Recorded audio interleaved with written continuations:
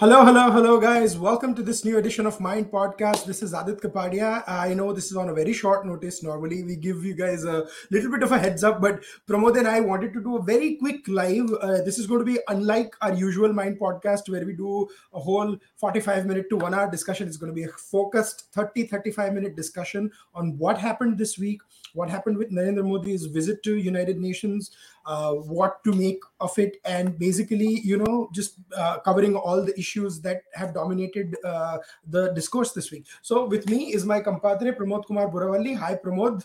I hate you to welcome to Mind Podcast because आप तो हो ही यहाँ.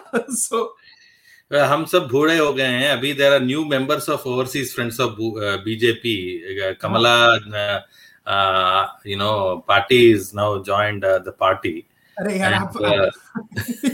Now, as usual, Pramod is going on his own. जिस तरह से the visuals of Narendra Modi's that conversation. Remember, there are some people who are giving memes. Narendra Modi is talking about Kashmir and she's talking about appadams or something like that. Funny memes going on, right? But it was such, the body language was so starkly different, Adit. I've seen like how many? 4 prime ministers visit the United States so far. Okay? This time it almost looks like school mein bachchi ko padhaya ja raha hai. Such mein, I mean, I don't know what they were talking about. Truly, no. See, that is all. Those are all images are there for Twitter and stuff. And I think Prime Minister Modi met Kamala Harris. I think it was also to send a message to a lot of one section in the Democrats or something, that there is an engagement going on. So don't believe that there is a continuation going on from what the last establishment was to this establishment. India is still very important to the United States, and so stop thinking that you'll use these propaganda arms like some activist organizations and try and give India a bad name, so to speak. But what I want you to draw your attention on was not only, his camaraderie with Biden was very evident. I want you to talk a little bit about why the Quad meeting was so significant. And then we'll get to the United Nations, and then we'll get to the bilateral. But the highlight of this visit was Quad. So that's what I want us to discuss. Absolutely. And the whole speculation that the AUKUS military alliance, which was in the offing for almost 5 to 10 years, because there is another preceding agreement to this, which involved Canada and New Zealand as well, which only had military intelligence sharing kind of agreement, and there's some sort of a gentleman's agreement that if one country gets attacked, the other country will come into defense. This was the Anglo-Saxon Gora alliance of Canada, US, UK, then Australia, and obviously now South Africa also wanted to get into that, but then India weaned them away into a different alliance. But I'll come to that. Now, the whole speculation was the AUKUS alliance was meant to dilute the Quad, right? And this submarine deal gone wrong with France, which essentially led the way for Australia acquiring nuclear submarine technology, which they have been, resisting for a long time. But considering the aggressive moves that China has been making in Indo-Pacific, Australia feels that it is their right to acquire at least nuclear attack submarines without the nuclear weapons. By the way, these are only SSNs, which cannot discharge nuclear missiles yet. Okay, but what has Quad achieved when it comes to the whole architecture of the Indo-Pacific is being realigned to make way for India and Japan to have a larger say in things. Australia is obviously very, very much interested in diverting a lot of its trade, which is dependent on China, by the way. They lost $20 billion just the past 18 months because of the spat that has been happening between China and Australia. They lost all the supplies that they were getting from China. Yeah, so this is a very important point, right? What to make of the Chinese question? And what to make? Will it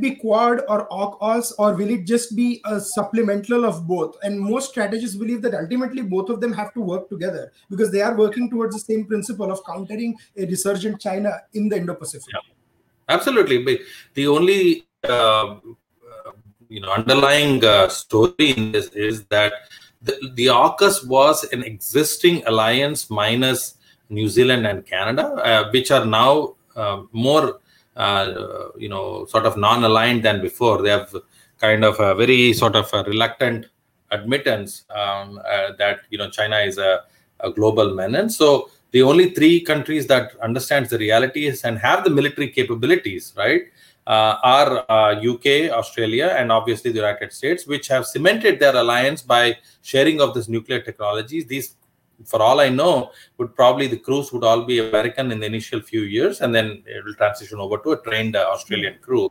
But that doesn't mean the military to military understanding that the United States has with India. Ever since the Indo-US nuclear deal in 2008, I don't know if the nuclear technology per se in peaceful nuclear energy has been shared or not, but it is a fact that India has been given at least the nearest and latest and greatest military technology when it comes to the Navy, when it comes to certain strategic systems, intelligence sharing. That has been unprecedented, and this has been bipartisan, and you got it right. Okay, it doesn't matter who is in power. This is a relationship that is getting stronger by the day, undeniable, and they all know that the problem is with Pakistan and China and India, minus a few hiccups. There's not a whole lot of sort of pain points between these four countries, actually. So what to do with the Pakistan question then? The Pakistan-China question, and clearly with the rise of the Taliban in Afghanistan, China seems to be a anchor, so to speak, in that relationship with Pakistan, Afghanistan, and the West. And China is playing as much of a dubious role when it comes to the Taliban, because they are not saying anything, neither are they doing, but then they're also pushing for certain things. So how do we deal with that? Yeah, see, China is getting into a zone which was vacated by the British, by the Greeks in the past, by the British, by the Soviets and Americans. So we should welcome China and their investment into Afghanistan. If they can finish some of those infrastructure projects, if they can ensure safety of passage for their own people in and out of Afghanistan, all good luck to them, more power to them. Obviously, I don't want the Afghan people to be, left to the wolves, so to speak, right? At least with China in present there, we hope that the Taliban will not wag its tail like it used to in the past. There's somebody. China is not a pushover, Adit. If you see, even in the CPEC projects, although there were many hiccups with the Baloch rebels, with the some other factions, that wanted to create trouble in the CPEC, those projects have still gone ahead in spite of all the hiccups. So China did take into account that there will be risk. And if that is the same risk and they want to have a clear access to the Arabian Sea and continue their sort of Belt and Road initiative through Afghanistan, more power to them. Everybody has tried and failed. Maybe the Chinese will. Who knows, Or they also have better technology to safeguard Taliban from extremism. Case in point, Xinjiang province. Such a that point is such an oxymoron. China has better technology to safeguard Taliban from extremism. Yes, because that is what they're doing in. Yeah, that is what apparently they're doing with the Uyghur Muslims in Xinjiang, right? There are now. This statement is like, make sure you take an umbrella in the swimming pool to protect yourself from the water that's coming from the top, so that you don't get wet. Yeah, the Chinese seem to have a solution to everything. They just put everything in a silo and they train them. They clear. I mean, clean-shaven Taliban would be a good sight. I mean, literally. Pramod is getting into all sorts of trouble on this, but no, you're right. I mean, the point is well taken. That interestingly, no one has had any success whatsoever in the Afghanistan region. So China is, well to try out. But the thing, it's known as the graveyard of empires. So maybe the counter to a resurgent China that has expansionist idea is it goes to Afghanistan and realizes, bhai, hum jidhar hai wahi theek hai. We don't want to go further. That is exactly what's going to happen. Mark my words, in the next 10-15 years, China will feel the weight to support Taliban infrastructure. They haven't even recognized the Taliban government yet, right? That is the first step, to provide sanctity to and recognition. If once that happens, that means aid will come in. Why does any country whether you're de jure or de facto ruler of a country, the first thing you need to is unfreeze the funds that are lying outside, right? How do you, for example, I'll just give a simple example. There's Afghanistan's embassy in Delhi, right? Now, after the Taliban has taken over Afghanistan de facto, but they are de jure, not still, they're not recognized as the ruler. So all the funds that were allocated by the Afghanistan government under Ghani still go to the embassy staff, salaries and all that for the next maybe 6 months or so, right? After which nobody knows what's going to happen. But that is the dilemma that Taliban faces. They have not done mass executions yet. They have not shown their true colors yet, only because they need that sanctity. And that sanctity will come from China only after it imposes a heavy sort of, and everybody knows, everybody in Africa knows, everybody in Sri Lanka knows, in Bangladesh, in Myanmar, what kind of toll that that sort of conditions of Chinese support will get, to Taliban, right? So I think and in the beginning, I was feeling very upset and depressed by the exit of the United States and the NATO away from Afghanistan, because there is a lot of good people that felt betrayed. But then now a little bit of hope has come in, because Chinese terms and conditions are entirely different. Okay, they are going to really have their pound of flesh, and there's still $1 trillion worth of minerals left in Afghanistan, Adit, that needs to be mined, and Chinese are really good at it. Then one could argue that what has happened in Pakistan and Baluchistan specifically, with all the mineral rich, one doesn't want the Afghan people to suffer that sort of instability and stuff like that, and one hopes for that the Baluchi people get some sort of relief from the relentless assault that they are facing. But pivoting a little bit, and we'll come back to Pakistan and Afghanistan when we discuss Prime Minister Narendra Modi's United Nations speech. Pivoting a little bit to Prime Minister Modi meeting President Joe Biden. I think this was a very important meeting for one reason. I mean, anytime an Indian leader and an American leader are meeting, it is significant. It is more important than usual, because there were a lot of skepticism. There was a lot of skepticism in the post-Trumpian world if the relationship will continue. I, for once, had no qualms about it, because Joe Biden essentially has been an extension of the Obama foreign policy, and the relation between, the camaraderie between President Obama and Prime Minister Modi, I think, was stronger than what you saw between Mr. Modi and Mr. Trump. But the only difference was that within the Democratic establishment, there is a certain arm, the far left in America, that may not be more that somehow wants to equate Narendra Modi with their completely wild conspiracy theory that grace the pages of New York Times and Washington Post. So how do you deal with that? Well, you don't deal with it, you only deal with it with the disdain it deserves, and, Prime Minister Modi did an excellent job by not paying heed to the protests that were happening. There was counter protests happening by the Indian American diaspora. And as India grows, this is going to happen. A lot of people will try to gain leverage on India by citing issues that have been very traditional. It's a toolkit. Everybody now knows about the toolkit. You, me, Sunanda, and all of us have been talking about this template, this deep American establishment template, or the deep state template that has existed since millennia, right? Almost, I would say, about 100-year-old template that now the Indian establishment fully understands. If you raise this issue, then we will also ratchet it up by raising it, because the respect that the American establishment has had across the world has waned, Adit. And this is again, how lucky can Narendra Modi be? Maybe now a certain GPS on CNN News will find its India location very fast. So I'm just going to. We are living in a time where a country is represented by a leader who has come openly. He's speaking in Hindi. Never happened before. Okay. He's talking via an interpreter. He could have spoken in English, right? He didn't do it. And you've had all these industry CEOs, in spite of what's happening across the world, making a beeline to establishment, large presence in India.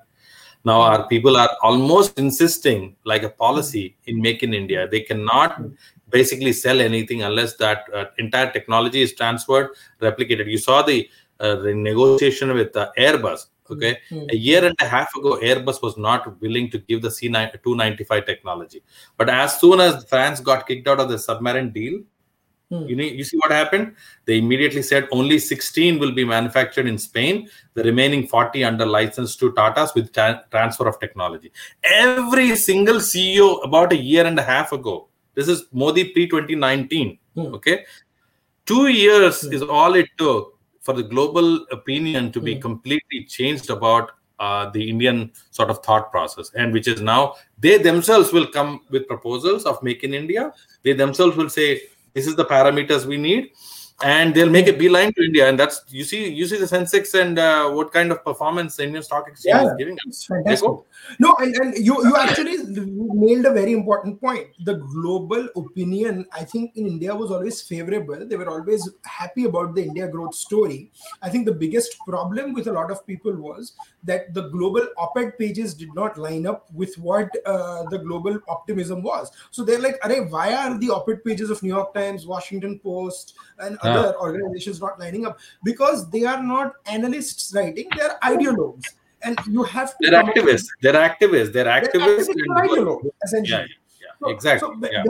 Till we come up with that conclusion in our heads, because I have struggled with that. How can you be so far removed from facts? Because if you're not a reporter or an analyst, and if you're just it's like think about 20,000 Arundhati Roy's writing. I mean, it's just like that, right? That Arundhati has just become that essentially these days.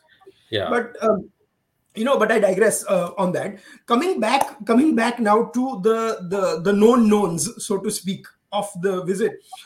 There are 3 big points, right? One, that Narendra Modi and Joe Biden sort of reaffirmed the relationship, that it was a continuum from the Donald Trump policy, which was completely dehyphenating India and Pakistan. There was no, not only that, Prime Minister Modi actually reaffirmed about India's, faith in its own democratic principles, so to speak. It was a subtle jibe as well, that if your vice president can, or previous administrations can say certain things, we can give it back in the same tone. So I thought that was a great touch. The third thing was economic engagement still remains, because in the post-COVID world, that India-US economic engagement shouldn't end.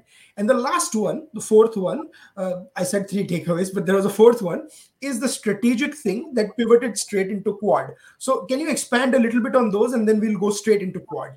Absolutely. The intelligence sharing has been phenomenal. Balakot would not have happened unless the American deep state provided us that near accurate information, right? Now it's an open secret, which was that country that was providing that. It was obviously the CIA giving the information to RAW, and RAW also had its own sources to kind of validate that. And that has been a game changer, because when you look at the technologies that are now being offered, the MQ-9, the Predator drones, right? They're still the state of the art. Now, no drone can beat what the Predator can do, right? The P-8 Poseidon anti-submarine aircraft, which essentially can be right away after they take off from either Tanjavur or Tambaram or Arakonam, wherever they're based out of in Tamil Nadu, they can start tracking all the submarines all the way in the Indian Ocean. And if they fly a little bit towards Southeast Asia, towards Thailand, they can track the submarines off the secret base, the so-called secret base that China has off of Hainan. Okay, that is how much sensitive technology is being given, because essentially the United States has realized that they're stretched far too thin, Adit, and they have to now bank on India, Australia, and of course Japan has always been a very reliable partner in this kind of sensitive military technology. 2, immigration was always a big sort of a hiccup that people like us have gone through 10, 15 years of wait, right? Did you realize the past 7, 8 months, ever since Biden has come to power, and again, credit to both Trump and Biden, Adit, about 150,000 people of Indian origin have gotten green cards. Just like that. Okay? Last I remember this sort of that is also because of the freakish. But I'm giving credit to both Trump and Biden, both. This is bipartisan, right? Last I remember this happening was because of Bush, Junior Bush and Obama. People like me got green cards in 2011. Okay, that sort of a way. So there's a 10-year sort of this thing, and imagine about 150,000 people becoming US citizens in the next 5 years. Okay, after their green cards, they get 5 years, right? So there is an acceptance of the positive things that the American diaspora, Indian American diaspora, is doing, and they have literally agreed to expedite the green card process of many other hundreds and thousands of people, probably by paying extra fees. And finally, the economic imperative that the Americans have realized that the only country left to do massive business with in Asia is India. They're done doing business with China. You can sort of be reliable. India is a reliable ally in a way that you are not going to see any major changed conditions in India. No. Right? No. With China right now, what America is saying is, कल उठ के Hong Kong पे धावा बोल दिया that we are going to do this analysis. Bitcoin को illegal declare कर दिया किसी एक बैंक ने. So with China, it's a very unreliable sort of thing, and it is essentially dependent on the whims of what Emperor Xi decides to do. Exactly. And China is obviously made its investments felt in South America. Its investments in Africa have been huge. And the countries that have already been at the receiving end are beginning to repent it. And the only country now which can replace at least the aid part of it is India. So they know that the outreach, that, reason why these hundreds and thousands of deals are being offered for the Navy and Air Force is essentially so that at least somebody can continue that aid. Most of these countries are dependent on aid, Aadit, financial aid. Even in the vaccine Maitri, that whole space was essentially earlier managed by Red Cross, which India took over, right? For 3 months. So you remember the vaccine Maitri whole diplomacy? No. Hold on to that thought. That we'll cover in the last 10 minutes when we talk about Prime Minister's United Nations speech, because I want to talk just about the vaccines in there. Yeah. Let's move to the Quad now, and what that, guys, whoever are watching live on Twitter and things like that, you guys have been tweeting questions. But if you want to ask questions on the stream, do write to us. We can share it right here with those watching, and then we can definitely let you know what give our perspective on what you guys think. Let's come to the ideas on the Quad, right? How do you view the Quad now? Clearly, like we said in the beginning of the podcast, it has to be complementary with the AUKUS or something, or AUKUS. I forget. AUKUS. UK-US alliance. Quad has Australia and US, just like there. So the only difference is really UK. And I have no doubts in my mind that UK can will be accommodated or something like that, right? Especially in the post-Brexit world. I just don't know how France is going to feel about that, but we'll talk about that. How do you view this? What is going to happen, you think? It is going to have, like the Quad, declaration itself, going to have a lot of run-ins with China, because it involves what they call as free and open Indo-Pacific, because of the conflicts China has in the South China Sea with almost 7 countries, and the island sort of building measures that China is doing. A lot of these supply chains going through the Strait of Malacca will be affected by it, Adit. And as America moves towards a less dependent sort of economy, energy, essentially in the next 10 to 12 years, you will see it focus more on renewable energy rather than non-renewable energy. America's trade dependency, at least on the Middle East, will go down to a all-time low. At the same time, the trade that still moves, the supply lines that still moves through the Straits of Malacca or the Java Sea towards the Middle East, still the only country that can disrupt those supplies. So, United States also has to think on what it will take to basically encircle China, which is what China has been doing with this string of pearls. Now, there's a counter system of pearls that has to be developed. So militarily, and also from a trade standpoint, India's arm of at least strengthening these ports, the port that India was almost completing in Chabahar in Iran, and a couple of port projects that are coming up in Mauritius and also in Tanzania will be strengthened by the Quad, which is obviously the financing will come from Japan. The United States is not in a position to do any financing for the next 1 to 2 years because of the COVID pandemic and the $2 to $3 trillion additional money it had to print. But at least Japan is in a better position to support those infrastructure projects, the counter string of pearls that India will continue to build. With Australia and India, the biggest gain would be in materials that were originally sourced from China for obvious reasons, and the Australians want certain restrictions lifted.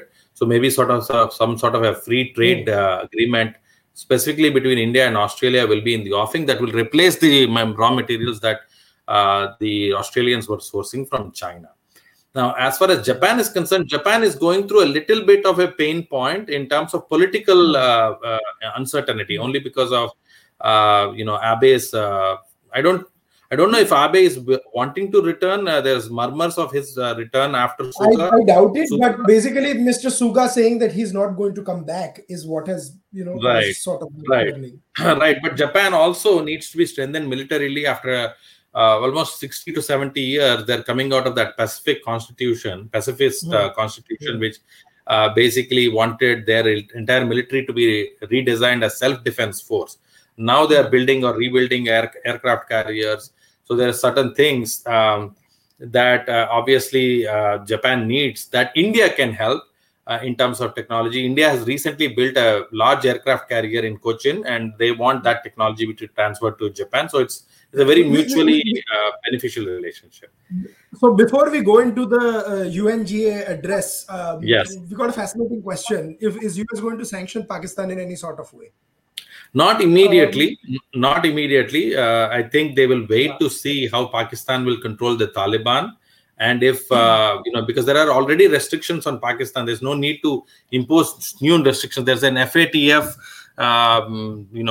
they're still on that list. FATF, which is essentially the inability of Pakistan to move its own money from banks in Europe and elsewhere in safe havens. Has been heavily curtailed by this FATF list that they're included on.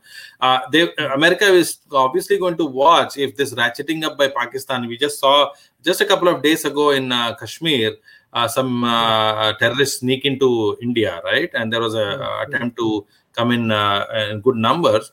So if those sort of ratcheting up by Pakistan happens to try to garner the attention, they're now going back to that same storyline that look, we are not able to control this Taliban. We are also suffering that same story, sob story. Pakistan is, basically parading to the rest of the world, right? If they continue doing that and India starts suffering, because now economic interest is at the center of Quad, by the way. It's not military, because to be very honest with you, the latest and greatest strategic technologies will never come from the United States for India. Okay, it will always either come from Russia or now France. France, which is so bitter, immediately after the AUKUS thing happened, Macron calls up Modi and says, "Modi bhai, kya chahiye?" Use the correct term, Priya Mitra. Priya Mitra, kya chahiye? Mitra is ready. Mitra has been ready for the past 6 years with the kind of technology that was denied even by France. France is no sort of. My subtle joke on that is the word Mitra is now going global. It's not just limited to India. So our Mitra is ready. And they are also desperate right now. They are going to lose a lot of jobs if India doesn't step in and sign that agreement with France for additional Scorpion submarines with AIP technology. Yeah, wo jo Barracuda submarines hai, that were literally going to go onto the shop floor are going to be diverted over to India, which is obviously a great. So now I have to hit pause on this part of the discussion to jump on the United Nations speech, because I mean we are of course 5-10 minutes over time, but people are still watching us, people are speaking to us, people are still liking the stream. So if you haven't done that, please hit like, subscribe, please retweet and share. Only when you guys show the love on social media are more people going to come watch, write to us, and we are going to even bring we are going to be able to get you even more more panelists, more discussions, and so forth, I have to do a little bit of housekeeping, guys. But back to United Nations speech today. It was a terrific speech. He ended with a very strong message on terrorism, Afghanistan, China. But let's go from where he began with, where he talked about the first DNA vaccine developed. Of course, the Zydus vaccine. I have to do a shout out, fellow Ahmedabadi, Mr. Pankaj Patel and his company Zydus Cadila. So, as you may know, when it comes to a little bit of issues like that, I get to play the proud chauvinist for 2 seconds, and then I go back to being the analyst. But no, seriously, it's a very proud moment for India. Very proud moment. Yes. That India has done that. India, Novavax and Serum Institute submitted their sort of doses, their application to the World Health Organization. So you're going to find a little bit of what's going on there. But I want to highlight his efforts on Vaccine Maitri, how they are going to now export more vaccines while vaccinating at record numbers this week. I mean, unbelievable. So what do you make, Pramod, of this speech? Well, this is a breakthrough speech, of a statesman who's been in the making for 20 years. We'll have to do a little bit more digging to find out if this was an extempore speech, because Modi does not do written speeches, and he has never gone off on a script. And the last time I remember, it was Sushma Swaraj who was given a script, and she still had to go through the script several times to maybe match her oratory with that. But this was very well thought out and delivered in a very natural way. And it is almost like an elderly guru tutoring the world that, look, do we really need to fight amongst ourselves when the world, this was a unifying moment. This was a moment we could have all come together. Look at us, look at what we did. And it was in a very humble manner. It was not a proud or confident or like a, it was not in a bragful manner. Okay. It was like saying, look, in spite of all that, in spite of our shortcomings and our own issues, whatever we could do in those 3 months, absolutely, we could do it. And that is the embodiment of what we will continue to do. That is going to be the hallmark, the signature of our diplomacy around the world, right? Which is what India was always since time immemorial. And this man, he comes with a divine wind on his side, Adit. Divine wind. There's still so many countries that are struggling for vaccines. We are now at a point where probably in another 5 to 6 months, the vaccine production has ramped up. Not as many people would need to be vaccinated in India, so that excess supply, we have established those routes. Our Air India planes are available. The Air Force transport fleet is growing by leaps and bounds. Where will it be used? Remember, there was times when our people were sending Indian Navy ships to evacuate people who are in Yemen or other places.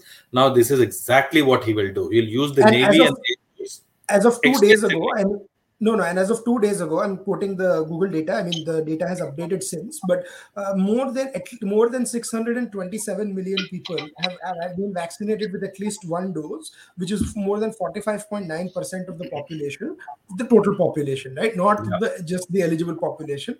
And then more than 220.3 million people are fully vaccinated. So, which is what that number obviously I think is close to probably 17% by today, because they are vaccinating people in the millions every day. So it is unbelievable what we've done. But so it was a two-part, right?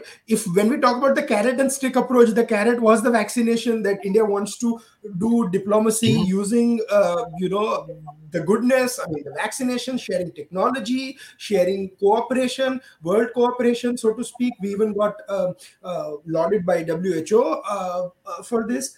But then comes the other part of the speech, where Prime Minister said that we are not going to be, and he warned about Afghanistan not being used as a country to launch terrorism from. You cannot use, essentially he said, you cannot use terrorism as a state policy, which elements of the Pakistani state have done for a long time. He did that in SEO as well. This was a continuation of the speech he had begun in SEO, where he mentioned clearly that this cooperation is excellent. All of us have to cooperate in trade and military wargaming and all sorts of technology transfers that we have learned from our experience and we have imbibed from the rest of the world. We'll be more than happy to set up schools and train you guys in our technology and all that kind of stuff. so, in fact, launch your satellites. All that can be facilitated, but then please be aware that if your territory is used against India, this is the first time, again, an Indian Prime Minister saying this openly, that if your territory is used directly or indirectly as a source of terror against India, as a source of anti-India activities, then we will have to take attention, and will take action. And he repeated that in UNGA in a different way. In a different way, he said, this coalition that needs to be built is, well, do we want to safeguard lives? Do we want to safeguard the sanctity of human life, or do we want to use the life and throw it away? This is a beautiful architecture he built around COVID, and then the larger importance, because everybody has thought this through, right? Whether you're rich, poor, you're a strong country or weak country, everybody was the same during COVID. Who hasn't talked about it or thought about it? Bolo, kisne socha nahi? Even prime ministers, presidents, everybody got affected, right? Agar ye time mein logon ne baith ke nahi socha, they didn't think that human life is so precious to save, right? Who else can? And the prime minister is very beautiful, in the way he has conducted himself. It fills me with immense pride that we are living in a time where India is being appreciated, and all the negative sort of propaganda, no matter how many times you try, it's almost like we have a shield. That shield is the global goodwill that has formed around India, and it's absolutely. And that is the ultimate message of the trip. So, and we'll discuss more in detail on that. But Pramod, before we even go any further, any recommendations you have for our viewers, listeners? Because a lot of people are going to be viewing this past stream and listening to this on SoundCloud. Well, I saw Bell Bottom. I saw Bell Bottom, and as I've always said, there are 10 points that you can find fault with Indira Gandhi. But the one good thing that she always did was to strengthen RAW, which is continuing to be a great asset of India. And the operations that RAW undertook during that time, when Indian Airlines and Air Indian planes were being bombed or hijacked, right, is amazing. And Akshay Kumar did a spectacular job in the movie. But there are 3 or 4 things I want to say. I mean, first of all, this is based on an instance that B. Raman talks about in his book, The Cowboys of Raw, which is a must read for anyone, everyone listening, watching the podcast in whatever year I'm talking about. You listen to this 5 years from now or 5 months from now. If you haven't read that book, pick it up and read it. It's available on Kindle. Second, thodi liberties zyada leni thi. I don't think Rameshwar Nath Kao, RN Kao sat so silent in every single meeting. I would be very angry the way Kao was portrayed in that movie. I wish they had done it a little better. Nor did the character of Akshay Kumar go and order around officers like this. I mean, they would be fired for doing that. Yeah, it doesn't happen like that. Yeah. But it's just a story of what India was up against, and it's a very interesting thing. I watched the other side. I just finished watching a show called Quota Factory that's just come up 2 days ago on Netflix. It's season 2. The season 1 is on YouTube, about how the IIT obsessed city of Quota deals with it. It's a fantastic show. And for me, the one of the best scenes was they're talking to a professor, where the professor is saying कि मैं कहीं जा रहा हूँ, and the students is like ये नहीं चलेगा. They're like मैं धरने पे बैठूंगा, मैं चक्का जाम करवा दूंगा instinct. The professor looks at him and he's like, oh JNU, वापिस आओ. ये IIT के लिए training हो रही है JNU. I just thought that was a fantastic line in that. But watch these. It's interesting things. But before we wrap up, closing thoughts. I think this was a very successful meeting. I think it set a great stage for engagement, and the apprehensions that both sides must have had with a new administration in the US and how it would deal with India and stuff. I think they have all been dissuaded. It's probably been as strong as ever. The economy is, we don't have to say a thing. Look at the way the indicators are looking in the next 2 quarters. The kind of infrastructure that was silently built during COVID times. People were complaining कि ये जो migrant labor है उनको क्यों road बिछाने के लिए भेजा जा रहा है, ये क्यों उत्तरांचल में रोड लेने के लिए facing China किया जा रहा है. Look at the infrastructure that is being built in India. I saw a video on Nitin Gadkari's inspection of the Mumbai Delhi Expressway, the world's longest expressway. access control expressway that is being built. Look at that world class. It has cut down Bombay to Delhi. There was times it took me 36 hours drive time. Okay, not more than 3 years ago. Now that if it cuts down by probably it will go down to 12 hours. Okay, if you don't, there's like few stops here and there, right? 12 hours. Imagine the reduction in fuel consumption. Imagine the reduction in taxes or octroi or whatever state to state you have to pay. This is just one axis. One axis. Just started Delhi overnight. You are in Mumbai, Adit. 12 ghante mein, and the bullet trains that are getting. On a lighter note, Pramod, you never have to tell me the significance of highways. I could do a 2-hour podcast just on that. Yeah, exactly. And you see, यहाँ पे Houston, Dallas bullet train करने में, high speed rail करने में, देखो imminent domain की वजह से, all the problems that are going on right now, they will probably lay that in 10 years. और कितना है 250 miles का 10 साल लगेंगे. देखो, India is that is for a longer discussion on another podcast. But that ultimately infrastructure is where the thing is. Infrastructure, you revive a little bit of manufacturing and focus on recapitalizing the economy. Absolutely, and the labor laws were the last problem, and they have tried their best to reform. It's an ongoing process. It will never be like one sort of solution to it. And obviously, our biggest next 3 years focus has to be on manufacturing and banking.